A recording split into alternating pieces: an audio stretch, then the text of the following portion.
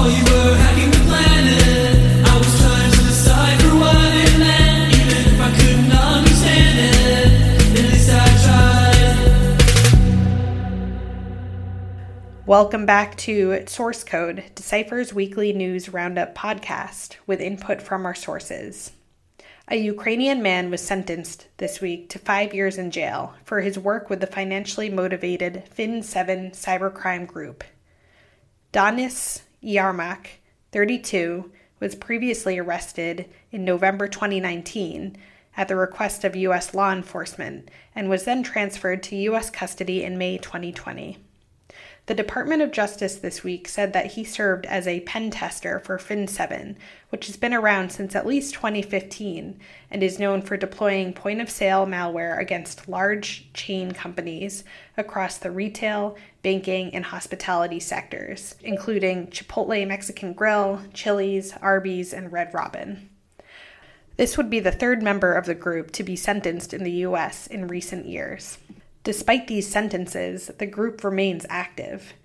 In fact, recently researchers with Mandiant observed Fin7 compromising a website that sells digital products in order to modify multiple download links to make them point to an Amazon S3 bucket hosting a legitimate remote management tool, which then deployed a new malware called PowerPlant to the victim's systems. Jeremy Kennelly, Senior Manager of Financial Crime Analysis with Mandiant Threat Intelligence, said that the research released this week by Mandiant shows how the group is continuing to actively develop its toolset. Fin7 is a financially motivated threat group named and tracked by Mandiant that was performing attacks against point-of-sale systems as early as 2015. In the intervening years, Fin7 has evolved their operations significantly, though never so much as through 2020 when we saw them shifting away from targeting primarily US-based retail and hospitality organizations with highly persistent social engineering attacks, and towards campaigns that seemed significantly more opportunistic, no longer constrained by vertical or geography. Since Mandiant first publicly identified and named Fin7, there have been many public reports about the group's activity. But the rationale for attributing individual campaigns is often based solely on community consensus or is completely omitted, potentially due to sourcing sensitivities.